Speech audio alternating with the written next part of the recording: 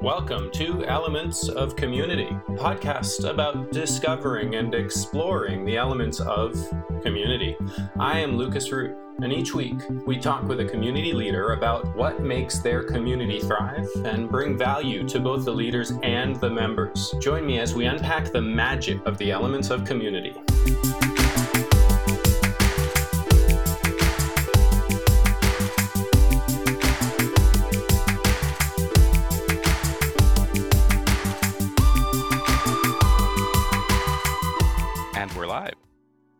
Caitlin, welcome to the show. Thank you very much for joining me. It's kind of funny because this is our third try. And sometimes when I go through 3 tries, you're not the only one. I've gone through 3 actual tries to get live on a show, although it's not live. But sometimes when I go through multiple tries, I'm like, yeah, maybe it's not supposed to work out. And sometimes I'm just like, maybe it is supposed to work out, but differently than we had planned. And I think that's the case with you. This time, it's differently than I had envisioned when we first talked about getting on the show. Mm-hmm. So I have really enjoyed getting to know you over the last somewhere between 6 months and 3 years. Mm-hmm.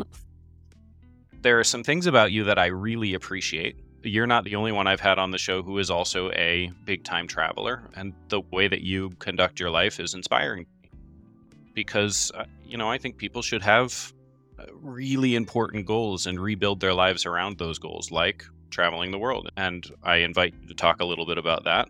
In addition to that, unlike me, you have always been an entrepreneur, whereas I went through a period where I was in corporate and then graduated myself into entrepreneurship.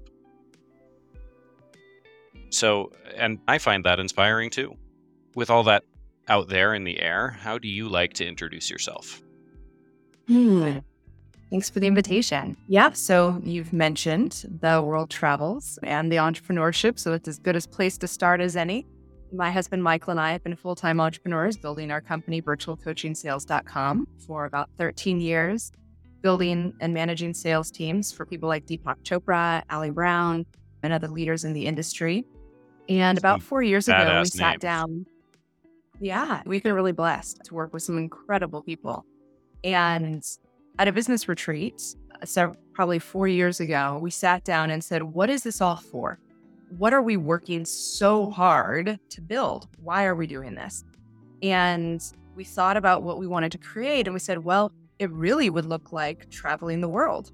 And so we decided we're going to set the intention. We're going to do 12 months of travel down through South America. And then we're like, well, what if we did 24 cities in 24 months? And then we discovered we really wanted to do 60 cities in 60 months. And it just kept expanding and spiraling. So 2.5 years ago, we took our 3 kids, who were 5, 7, and 9 years old at the time, and we hit the road. We did a road trip across the U.S., jumped down to Mexico, traveled to the bottom of Argentina, jumped down to Antarctica for a couple weeks, over to Southeast Asia for several months, did a road trip down the east coast of Australia.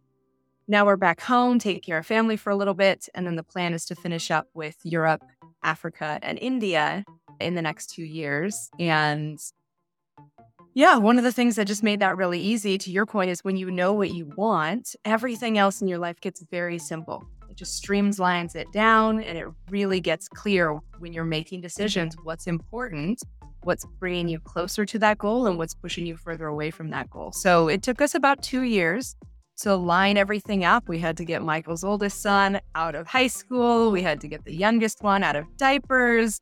We had to get the business to the place where it could sustain itself, even if we had intermittent Wi-Fi. So there were a lot of logistics that we had to move around to make it possible, but it's absolutely been worth it. I love that. It's funny. When I decided to graduate from corporate, it took me about 2 years to really get things lined up too. Wonder if there's something there. Yeah, and my question, is it an internal adjustment or external adjustment? Obviously, probably both, but that fun. Kind of as in thinking of a gestation period for life transformation, that it probably is about the right time frame for that. Now, that opens up some thought. that isn't the rabbit hole I want to go down today, but that's fun. Mm-hmm. Amazing. So when you left, this is where things get fun, I think. When you left, you walked away from a community and rebuilt your entire life around being a nomad. How did you bring community into your life while you were on the road?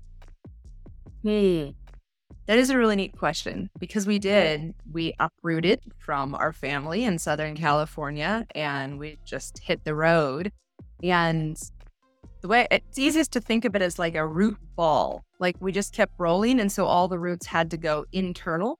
So the 5 of us became very close. The first couple of weeks, let's be honest, the first couple of months were very rough, because spending 24/7 with people that you usually only see at like before you drop them off at school and after you pick them up from school. And we had to be much more intensive about setting boundaries and clarity in our communication, and much more intentional about teaching courtesy and compassion for one another, because everybody's tired and after red eye sleeps and everything else. So we as a family had to seriously strengthen our ability to communicate effectively, which I know is one of your elements of adulthood.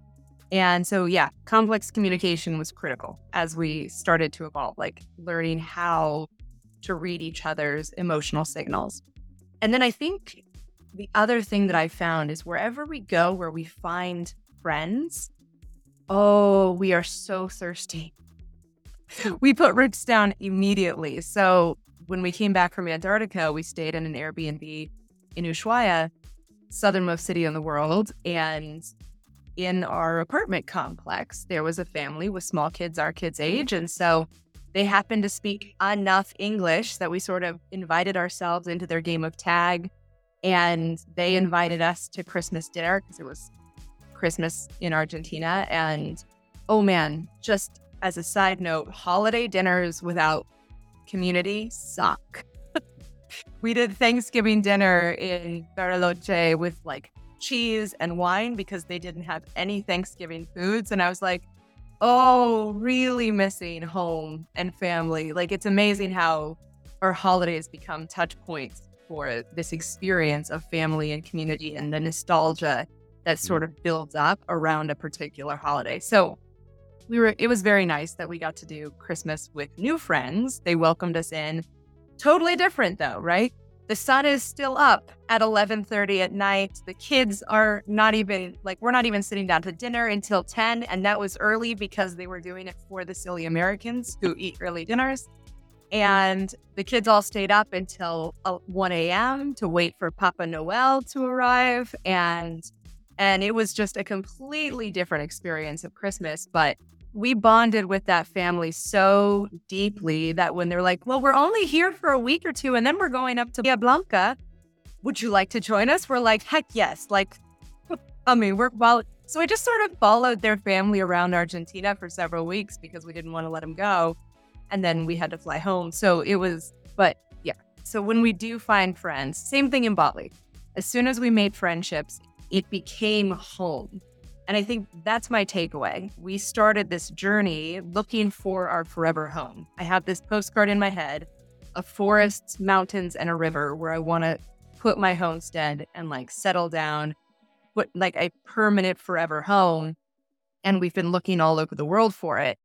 And what I've come to realize is that home is where your people are. So we have a home in Ushuaia. We have a home in Bali because that's where we've built relationships. And now home is wherever we are. So our close-knit root ball, and home is wherever we find humans that we love and care about.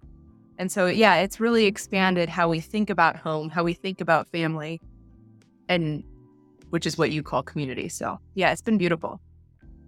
That's so cool. Home is where your people are. Wow.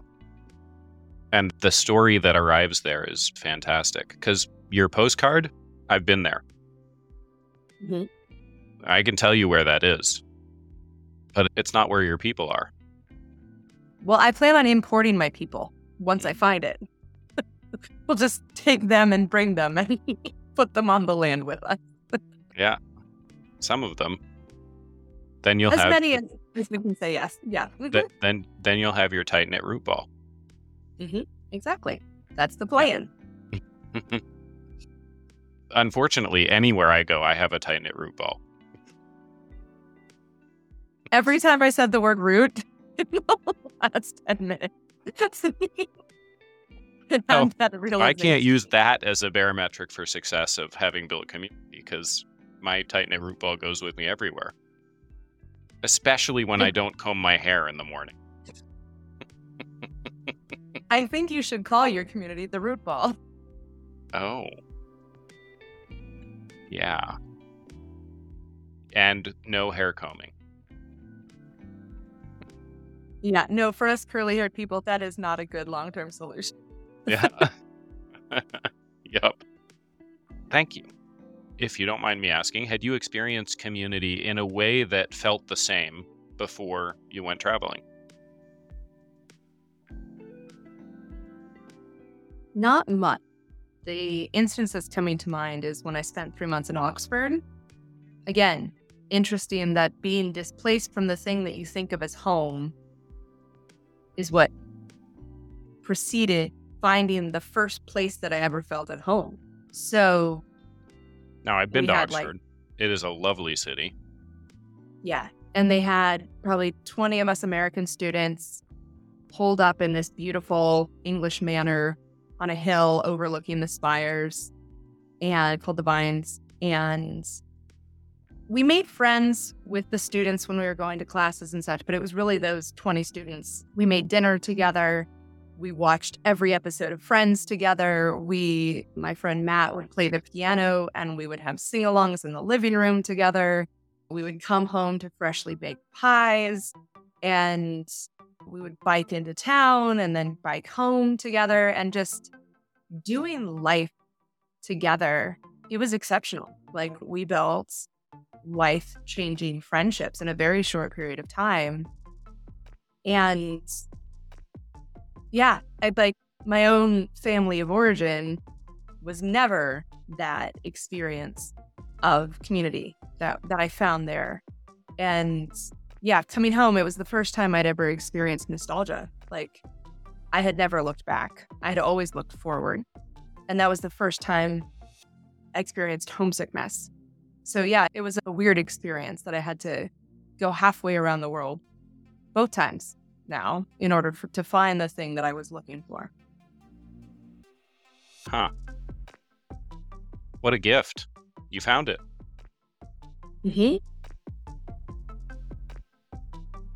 Yeah.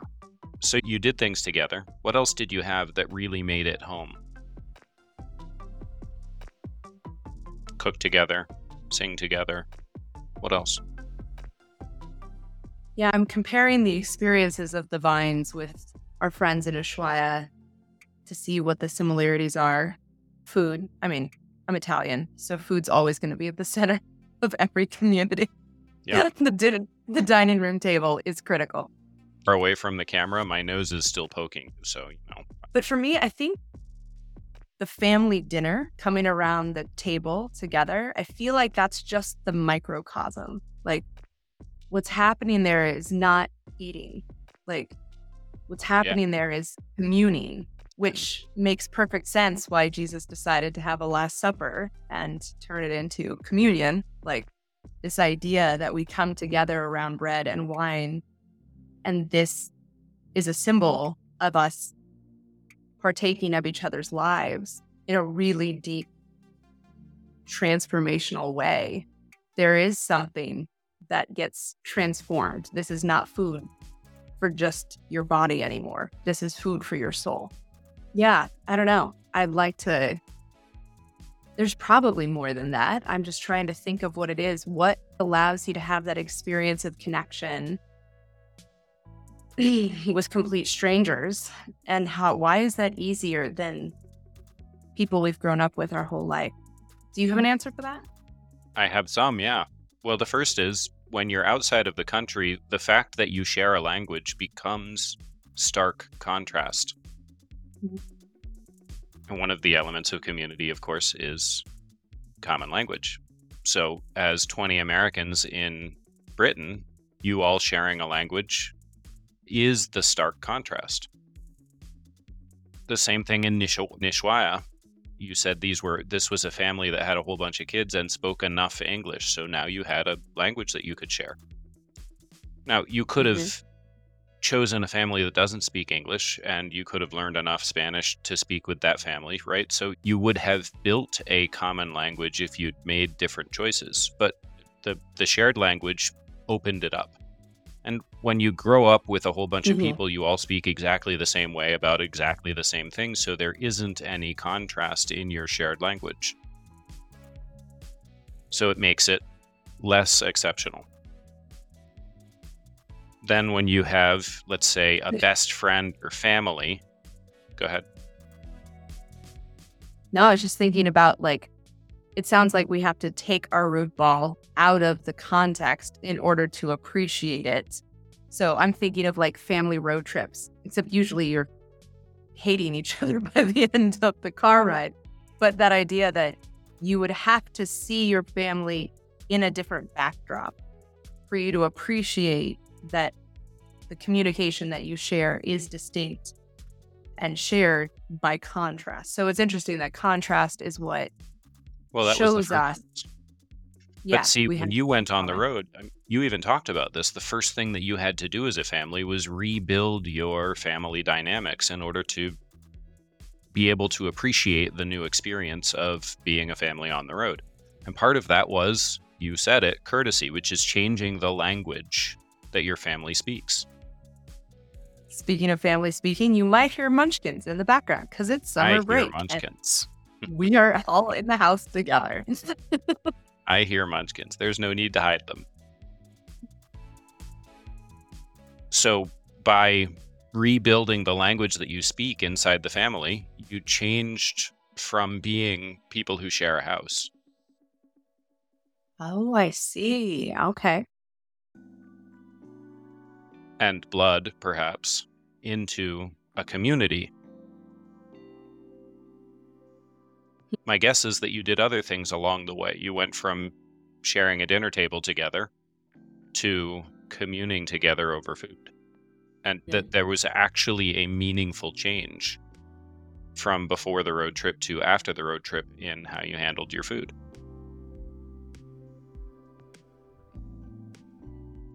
You mean with our fingers? Yeah.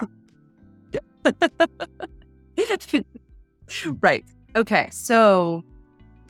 And I'll bet that if you think back to your time in Oxford, the same thing happened. When you all first started sharing space, at first you just shared space, and then you all sort of made a conscious choice to more than just share space. So the language was an impetus, but it wasn't the thing that made it. It was just one of the elements that made it. So what I'm hearing is this like transfiguration from the common to the communal.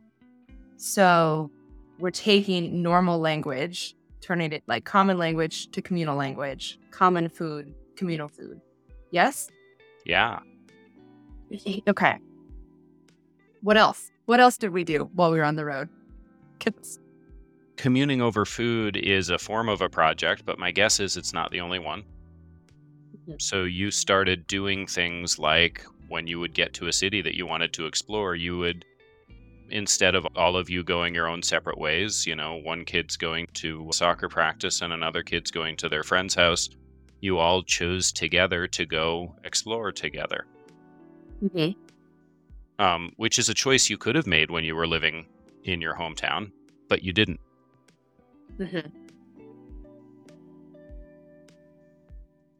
And equally, when you got to a new city, you could have made a choice about doing things individually, but you didn't. You all chose to do it together. They couldn't. Sometimes we did. But yeah, that is an interesting. And do you think that that's cultural? That in the United States, our roots go out instead of in? Or is it just when you're in a single location, it makes sense that your roots would go out no matter which soil you're planted in. But you do that anyway. Exploring is a part of being human, and even when you lived in your hometown before you created the community of your family, you still did exploring. The change wasn't the exploration, the change was choosing to do it together as a family. Okay. Go out to coffee with your friends. You go out to the movie theater with your husband. You go out and try out new restaurants. Kids go meet friends. You go for walks. Like, exploring is not novel. And when you get to a new city, exploring the things that you are exploring, the search for novelty is no different than the search for novelty when you were in your home city. Ironically, when everything is novel, you start searching for the common. Like, I have an almost insatiable appetite for new things. And once it took 18 months for me to finally say, you know what? I think going home sounds great. I think being in one spot for a few months sounds fantastic. But it took 18 months of seeing different sites at different times and different people and different languages almost every week or every other week. That level of change was what it took for me to finally appreciate the familiar. It was interesting. Yeah. Cool. Shared value. So communing over a meal is shared value, but it's not the only one. I love to use the example of hugs as shared value. Now, here's my question. How did you establish shared value in Oxford? Now, are you using shared value or shared values? Like, what? Nope. Are you like, we contribute to one another, or we have the same attitude, perspectives, worldview? Okay.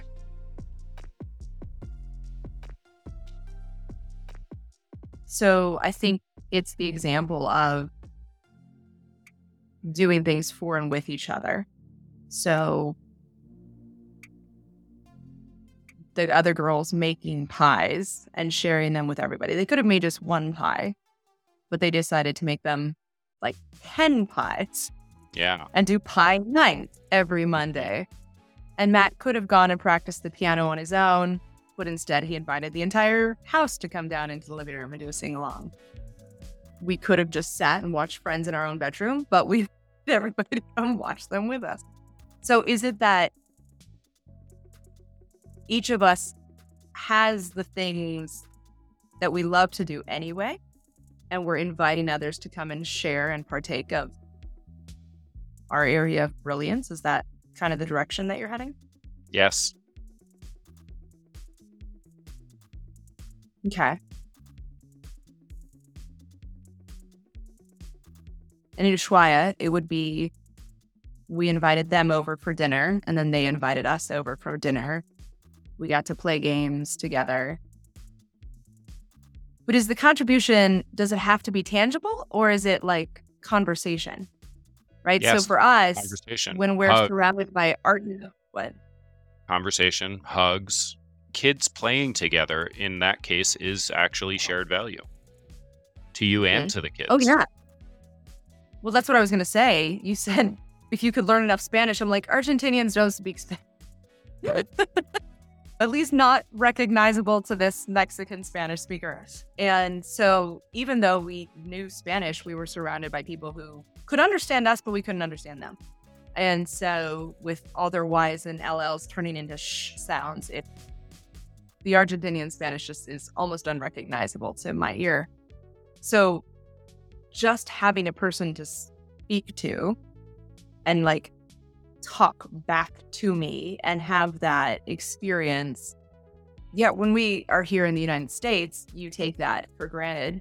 You're like, okay, but how good is the conversation? If I'm going to call that this conversation is a contribution to my soul, it better be a really good conversation. But there it was like, hey, you and I are able to communicate about the weather. This is a win. So any level of communication was contribution in that context. Yeah. So I have a couple of different meals in my life that I remember really above and beyond all the rest. I have my anniversary meal where my wife told me that I looked like death. People on this podcast have heard this story, and you'll hear it again probably. Really, truly above and beyond any other meal I've had. My dinner, my wedding dinner.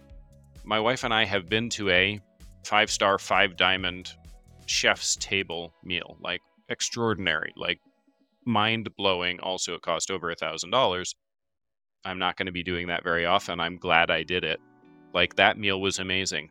And then I went, you know this about me, and I've talked about it on my podcast from time to time. I hiked half the Appalachian Trail. And in one of my particular legs of hike, I skipped a town because I was on a roll. Like I was flying through, and I ran out of food before I got to the next town. And there were some people that were hiking with me, and they were on their way to the town, so they were low on food as well, which, none of us were close to death. It wasn't particularly terrible, and also it had been 2.5 days since I'd eaten anything. I'm sitting there in the lean-to, and they show up, and I'm chilling, like it's okay. Like 2.5 days, I was nowhere near death. I probably still weighed over 190 pounds, but we all sat down over a meal. They scraped together some hamburger helper and some rice and lentils. And truly, to this day, that's one of my top 5 meals ever. And it was hamburger helper. Like, really, there is nothing special about it ever. And that was one of my top 5 meals in my entire life. And inside the context of the stories that you're sharing right now, Caitlin, it's interesting to hear that the contrast, and that's sort of becoming a theme in this conversation here. It's interesting to hear that the contrast is itself part of what makes the experience special. When you can't talk to anyone, just being able to talk to somebody is such a huge value that it created several weeks of travel plans for you just because you could talk to them. Right. When you can talk to everybody, now you start looking for a different level of value, right? You look for the contrast. And one of my top 5 meals in my life is truly a chef's table 5-star meal. And another of my top 5 meals in my entire life was truly hamburger helper. And it was the contrast that made it so. Yeah, that makes sense. The proverb that came to mind as you were speaking was better a small serving of vegetables with love than a fattened calf with hatred. This idea that it doesn't really matter what you eat. It's who you're sharing the food with. I would imagine that even if you were eating $1,000 dinner with people who you did not like or enjoy, it still probably wouldn't be in your top 5 meal. It might be top 5 most memorable. Memorable, sure. Like, as in, let's never do that again. Yeah, exactly. To spend that on a meal, it's going to be with someone I really enjoy.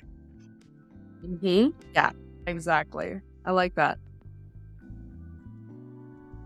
Cool. Interesting. Contrast is becoming a theme of our conversation now.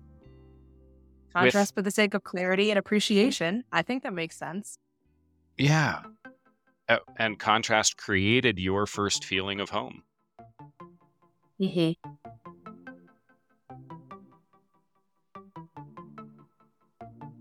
Yeah. How does contrast continue to contribute to your feeling of home today?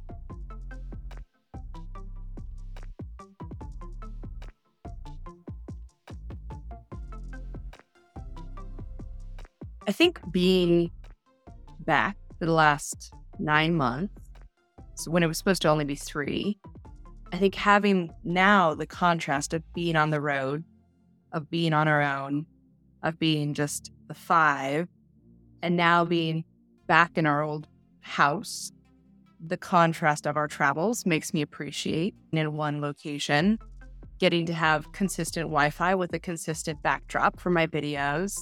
It also makes me appreciate having family. So we're going to dinner with Michael's family tonight. We're going to do a barbecue. It was kind of a, hey, do you want to get together? Yeah, let's do it. So We didn't have to do months of planning to make sure that this date lined up. It was just, hey, we happen to all be in the same space. Would you like to go eat?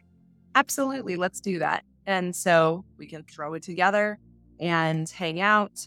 You and I have talked about the fact, like, when you only get a certain amount of minutes with a person, you want to, like, that feeling like every minute must count, as opposed to when you're like, we've got our lifetime. We can afford to watch a B-level movie and waste 90 minutes. Not a problem. So I think having the freedom for frivolity is an interesting experience that being home again allows us to enjoy the casual in a way that we don't when we're on the road. We have to be in a location abroad at least 3 weeks before it becomes okay to do the mundane thing, right? So if we only have 3 days in a city, it is back-to-back sightseeing because we want to take every Instagram photo and check every item off the bucket list before we have to hit the road. But if we're in a place for 3 weeks, now we have to go to the grocery store and we have to go to the bus stop and we have to do normal life. So it takes us a long time to get to that place of the casual, the familiar. And here, when we don't have a sightseeing itinerary that we have to accomplish in a certain amount of time, we get to just relax and say, hey, you know what sounds great? Taking a nap. You know what sounds great? Like not doing anything important today. I do love naps. So yeah, I think there's just that, yeah, right? We share that. So the contrast of constant change, constant awareness, always being on and attentive versus now the luxury of autopilot, if that makes sense. We have autopilot. Oof. Isn't that cool? I don't think I've ever thought of it as a luxury. That's because most are in it for 7. Right? I got to tell you, you know, I've spent a lot of hours on the road over the last year and a half, and autopilot is absolutely a luxury. Well, in your case, it's actual auto driving. Yeah. But yeah, you think about just from a hierarchical perspective, what needs to be in place for your brain to not pay attention to its surroundings? Like the physiological needs are met, the psychological needs are met, you are fed and safe, and you've done this thing enough times that it is not requiring like prefrontal cortex decision-making energy to navigate what you're about to go through. Like, how many of our ancestors ever got to experience that? Fun. I love it. Yeah. I wonder if that's a gift that you can give to community, or maybe it's a gift that is contributed to from.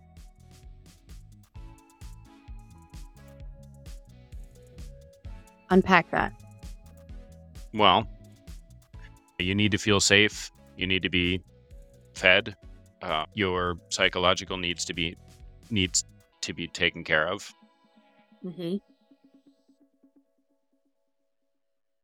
It's almost like the luxury of autopilot is only available through community. I buy that. Otherwise, it's the curse of autopilot. Interesting. So community is the only thing that allows you to achieve that state. Even if you're a loner, right? Even if you, like, I'm thinking of my neighbor that I grew up with. He's been single his whole life, never interacted with our cul-de-sac, went to work every day, came back, we never saw him. But even that level of chosen solitude is only made possible by the fact that he had people to construct his house, people to maintain the roads, people to get the food, people to hire him at work, people to pay him money so he could buy the food so he could drive on the roads to get back home, right? So we've sublimated our community experience, but that doesn't mean it's not necessary, right? That the infrastructure that we've built as a society, this is an interesting idea. We've done so much of the community building that we no longer need faces associated with the benefits that used to come exclusively through a faced community. So we saw this a lot in Guatemala. We had a flat tire and this angel just appeared out of nowhere and helped us change the tire, and we tried to pay him and he said no and he walked off. And we realized in Guatemala, you need faces. You need human, actually people, to come and rescue you, because you do not have a phone number that dials a AAA that sends an anonymous human to come and do the work for you. Like, your network really is the determining factor of how well you're able to live. And you're close enough to the survival line that, like, if you don't have that community, you're not going to experience a very good quality of life. Now we have corporations, we have entities, we have bonds and Caltrans and our employers and AAA. We have entities that we are in community with, but the actual individuals are replaceable parts now, which is an interesting idea. That we've built a machine that allows us to act like machines. Yeah. That's interesting. What a powerful statement. We've built a machine that allows us to act as machines. Is that what you were running away from? When I say it like that, I think so. Like, when I say I have this insatiable appetite for change, I think that's what I'm revolting against, right? I don't want that. I don't want to be on autopilot. I don't want to get to the end of my life and like, I only have a handful of memories that actually stand out. Most of what I did was the same routine, doing the same thing in the same place, in the same way, with the same humans. Like, yeah, that does scare me, I think, to not pay attention to my own life. I think that would scare me too. In fact, that might be also what I was running from. When were you running? When I left Wall Street. Yeah, I had a nice little Acme cloud of dust behind me when I took off. The sound you effect. run all the way out over the cliff and like we're hanging in midair for a while. Yeah, and I looked back and I was like, oh, thank God. And then I started to fall.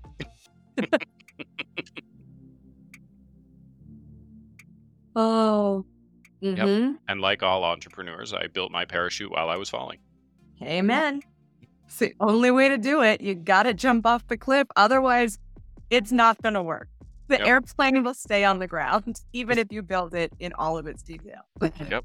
Yeah, 100%. So you were running away from your own machine experience. Absolutely. Mm-hmm. Absolutely. Without question. Yep. And I've talked about it that way. I've never actually used it I've never said machine experience. I've said Wall Street to me was the antithesis of human, which is machine. And it's interesting the way you look at it. The autopilot that we make possible becomes the antithesis of human, the faceless machining of our lives. Makes us faceless. Yeah, if everyone else is faceless, so am I. Mm-hmm.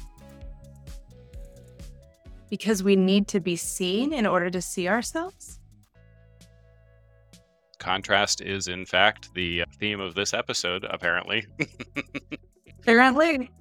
So the machines can't see us. So it's like we've lost our ability to see ourselves. That the community, when I can see you and you have a face, and I'm looking I can see myself reflected in your eyes. Now I have an identity, right? But by creating a society of faceless supports, there's no mirror left for me to see myself reflected. And so I think that's probably why we see so much mental illness, is we don't have somebody to look us in the eyes and say, I see you, I know you, I appreciate you.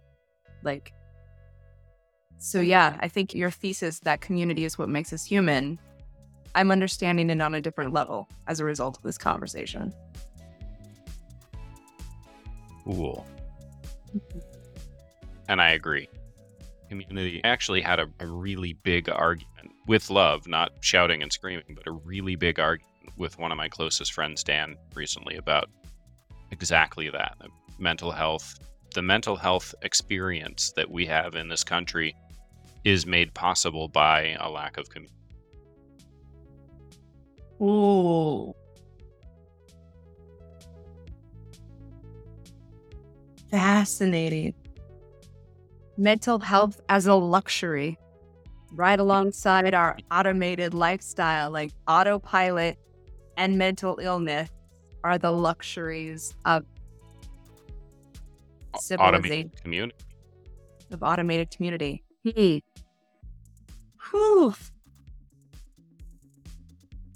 I think that's a mic drop moment. I think.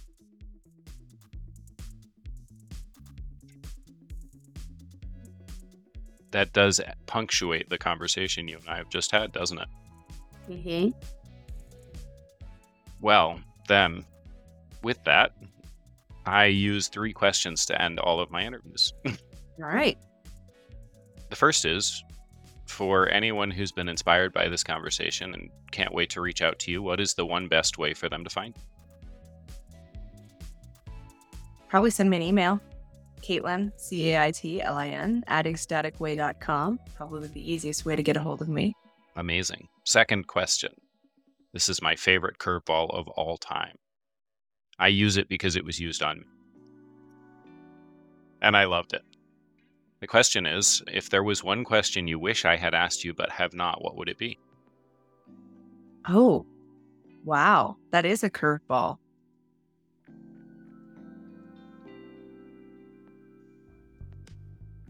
Huh. You couldn't maybe give this or what is the question? What is my favorite color? That would have been a nice, easy question.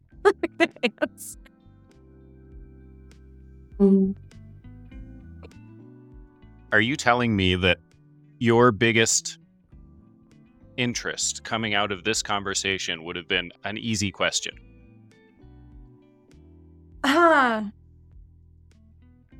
Interesting. Oh, I want to go back onto autopilot. That is a very interesting way to interpret what I just threw at you. Dang it. Okay, I wish you would ask me an easier question. That's fascinating. That is fascinating. Dang it. You can't accuse me of not listening. You do. You listen exceptionally well. Okay. All right, now I'm just going to go and be convicted.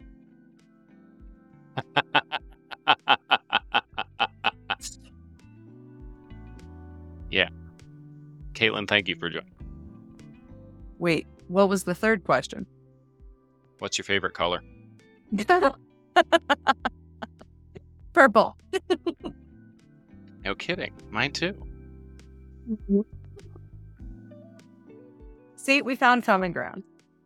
Salvage it. We do that. Mm-hmm. Yeah. Do you have any parting words?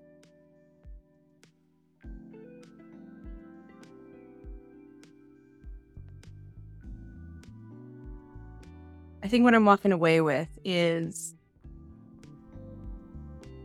how do I allow myself to be seen more fully? What does that entail on my part? Where am I contributing to the facelessness? That is a mic drop moment. Thanks for joining us this week on Elements of Community.